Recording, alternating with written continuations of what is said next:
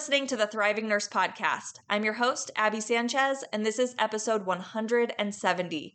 Let's get nurses and admin talking. Did you know your nursing dream job is out there? But it's not something you find. It's something you create. And I can show you how. I'm Abby Sanchez, and I'm a life coach for nurses. Using my experience at the bedside, along with my psychology degree, I help nurses build confidence, manage overwhelm, and fall in love, or back in love with being a nurse.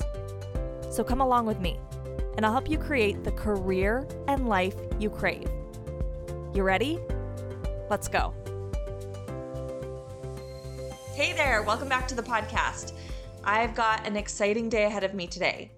I get to chat with you, and then after I record this episode, I'm getting on a meeting with some hospital administrators to plan for a training they've asked me to do in October, where I'm going to be teaching 350 nurse administrators, educators, managers about how to support their staff.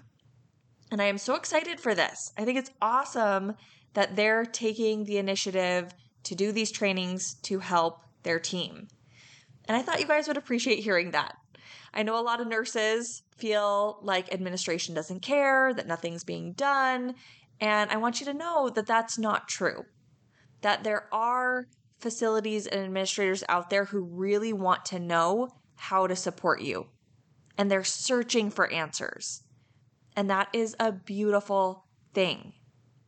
So that's what got me thinking about this podcast episode today. Actually, as I was preparing for my meeting, I decided to ask you guys what you need.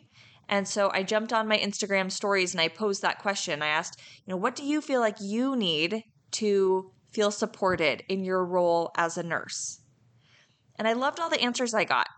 It was really fun and interesting and insightful to read through those. And one theme that I found as I was reading through those answers was this desire for more communication. A lot of nurses said, we just want to feel heard. We want to feel understood. We want administrators to ask us what's going on for us and how to help us. And I thought that was awesome. I was like, yes, of course. That makes a lot of sense that that's what nurses want, because if administrators and other people are trying to solve all these problems, they really need to hear from the source what the problems are, what those people need in that situation, right? Like, I used to be a server at a restaurant, but I'm not a server anymore. But if I went into a restaurant, I might be able to see some problems that the servers there are facing and figure out how to help them. But really, if I want to be effective at that, the best thing to do would be to involve the servers, right? To talk to the servers and ask them what's going on for them. What do they struggle with every day? What is interrupting their workflow? What's causing problems for them? That's really where I'm going to get all the information I need to solve those problems, right? If I was just trying to do it myself, like I said, I've been a server before. I might have some ideas. I might take some guesses, and they might be educated guesses. But going directly to the source, that's the way to get the best information, right? And I feel like that makes a lot of sense with nurse leadership, administrators, managers. I'm so grateful that they're trying to solve these problems. And many of them have been nurses before. But if they're not currently working as nurses, and even if you are a nurse, you don't know what everyone's experience is. So it really helps to have that communication, to ask around, what are the problems you're facing? How can we help you? What do you need? So I totally agree. That would be amazing. I wish every hospital, every administrator, every facility would have that on their radar and be like, we are going to go and ask our staff. We're going to involve our staff in finding the solutions. But here's the thing. What if they don't? What if they don't ask? Then are we stuck? Sometimes we think we are. We're just waiting. We're like, they need to come and ask us. They need to open the doors of communication. And that's how we're going to get solutions. But if we're waiting for them, then we're totally disempowered. Because unless they're sending out emails or surveys or coming around to ask us questions, then we're just waiting and nothing is getting done, or at least we're not being part of the solution and offering our ideas. So here's the thing. I want to empower you today to stop waiting for them to ask you what you need. I want to empower you to open the doors of communication yourself. And so today what we're going to talk about are 3 reasons that, as I was thinking about what's keeping nurses from initiating that communication. So we're going to talk about 3 reasons that stop that communication from happening and nurses from taking that action. So hopefully by the end of this episode, you'll feel more empowered to do that. Okay. And I want you to know, I know many of you have tried before. I'm not saying that all nurses are just sitting and waiting, but what I do see a lot is that nurses try and then they feel like it didn't work, so they give up. They stop trying. So that's the first reason I want to address with you today is first we have to get rid of the belief that we can't make a difference, that we've already tried and there's no point in trying again. So if you have tried before and that's how you're feeling, you're kind of discouraged, you're like, it's not even worth the effort, nothing changed when I tried, or I know a lot of my coworkers have spoken up about things and it didn't seem to make a difference. If that's how you're feeling, I want you to know that if you want progress, if you want solutions, you have to be willing to let go of that belief. We have to be willing to be wrong about it. Because if you're telling yourself there's no point in speaking up or starting conversations, then guess what you do? You silence yourself. You stay quiet. You stop trying. And then for sure, what you have to share and the ideas you have and the problems you see, all of that is going to get missed. So we have to be willing to keep trying. Instead of that didn't work, it's that didn't work yet. I was thinking about when we treat patients with addiction. A lot of those patients, they've tried many times to quit. And if they were to think, well, I tried using a nicotine patch or nicotine gum or whatever, like I tried and it didn't work to quit smoking, then they just give up, right? But I remember hearing a statistic once that it takes on average 9 times for someone to attempt to quit smoking for them to actually be successful with it. So what if someone tried 7 times and they decided, well, it's not going to work. I've tried 7 different things and it didn't work. Then they give up and they don't try those couple more times that would have been what made the difference. That's what would have gotten them to what worked for them so they could have a healthier life. And that's just an average, right? Like maybe for some people it takes 15 times. Maybe for some people it takes less, but we have to be willing to keep trying. So instead of that didn't work, it's that didn't work yet. That way didn't work. That attempt didn't work. Presenting it to that person didn't work yet. Right? Like maybe 10 nurses have made a suggestion to your manager and they haven't changed it. They haven't taken them up on that suggestion. But maybe it was the way the 11th person would have suggested it or said it to them, or the idea they would have had, or whatever was going on in the unit at that perfect time would have made the difference. And they would have made the change. But if we stop at number 10 because we're saying it didn't work, number 11 never gets the chance. And maybe it's not 11, maybe it's 268. But are you willing to be one of those numbers? Are you willing to be one of the ones that worked toward the solution? Maybe you weren't the final one where all of a sudden they're like, yeah, that's a great idea, let's do it. But maybe you were one of those little voices that added to all the other voices and made the difference. So if right now you've given up because you're like, it doesn't work, we've tried, I want you to remember it just hasn't worked yet. That doesn't mean it's not going to. But if you silence yourself, it for sure isn't going to work. Okay? Now, the second thing that keeps us from having these conversations is I think sometimes we don't completely know what we want. Maybe we have some ideas, but often I think we're a lot more fixated on the problems, what's not working for us, than we are on the solutions. And if we're not clear on what solutions we even want, then it's hard to get them. If you go to the drive-thru and you just say, I'm really hungry, then the other person, the person working there, might throw some stuff in a bag for you, but it might not be exactly what you want. We have to go to the drive-thru and say, I want 2 cheeseburgers. I want a medium fry. I want a Coke. Like, we have to know exactly what we want and articulate that to the other person in order to get it. Sometimes, as nurses, we kind of expect administrators to know what we want. We're like, they should know what the problems are. They should know what solutions we want. We've said it a million times. But maybe we've said it, and maybe we haven't. Maybe we've just been saying, we're stressed out. We're exhausted. We're overwhelmed. There's not enough staff. Like, we're saying, I'm hungry. We're telling them what all the problems are. But what if you got really clear in your mind on what solutions you wanted? Like, all the specifics, as if you were going through a drive-thru ordering your favorite Starbucks drink. You need to know exactly what type of milk you want.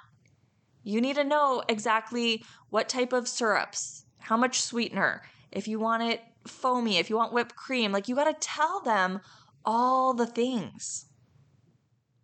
But first, you have to know it yourself.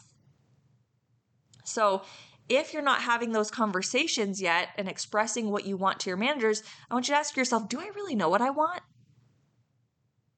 If I had to say it out loud, I want you to try that. Like, pause this episode and see if you can say it out loud. This is what I want. This is what would help me. This would make a huge difference for our unit.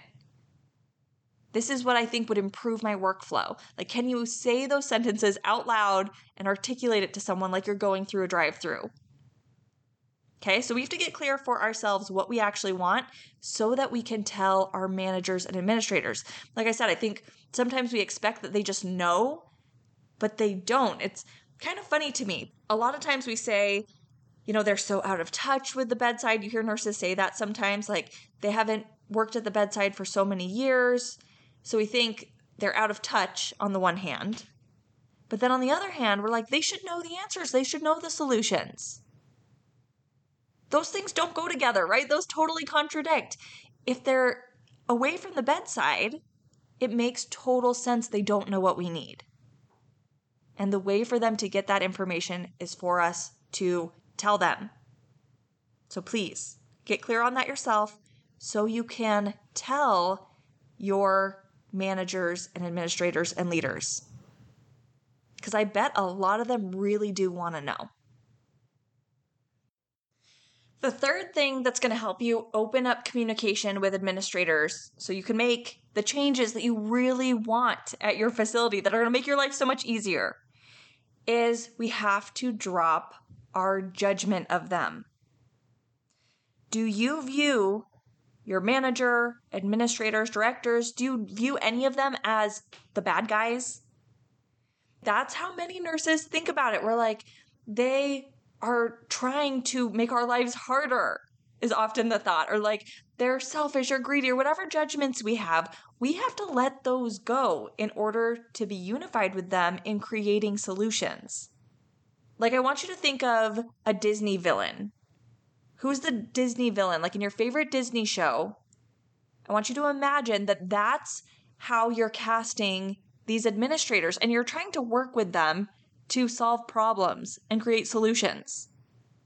I loved The Lion King growing up. That was one of my favorites. And so if I imagined that my manager or my administrators were Scar from The Lion King, then even if I'm trying to be polite and I'm being cordial and I'm trying to be professional, there's going to be this underlying judgment against them as I'm trying to work with them. right? Like we can pretend all we want, but that judgment comes with us. It comes into our interactions with them. So if we want to be able to really work together and find solutions, we have to stop pretending they're the villain. We have to stop casting them that way. You know the truth? They're actually good people. They're actually really amazing, kind, generous, caring people.